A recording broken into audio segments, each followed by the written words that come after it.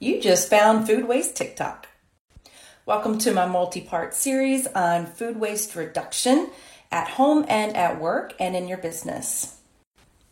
I'm Stacy Savage, aka the Texas Trash Talker, your zero waste expert and recycling nerd for 20 years.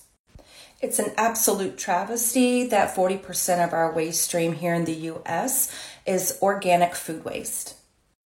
Especially knowing that about 1 in 6 Americans don't know where their next meal is coming from on a daily basis.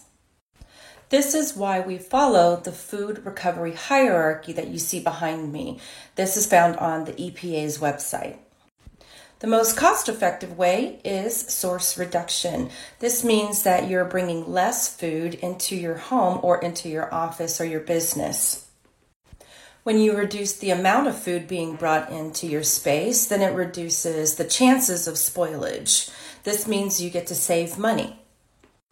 Think about it. You're buying the food at the grocery store, and then if it spoils in your refrigerator, then you're also paying for it a second time to be carted away by your landfill company.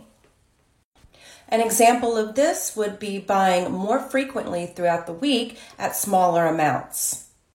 This could replace larger bulk shopping trips in order to reduce that food waste that goes to spoilage because you're just not getting to it fast enough. The reuse aspect of this food recovery hierarchy talks about reusing food in other ways.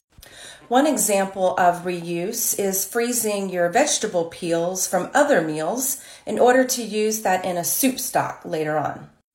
Maybe you'll turn old bread into salad croutons or bread pudding.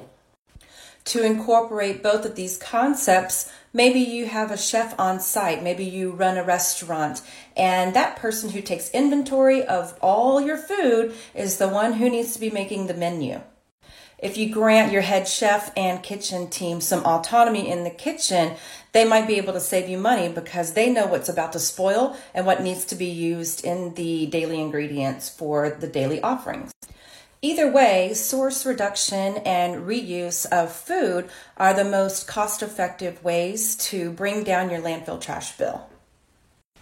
I hope this helps give you some ideas on how to reduce your food waste at home and in your business. Like for part 2, like and follow for more tips. Short Cast Club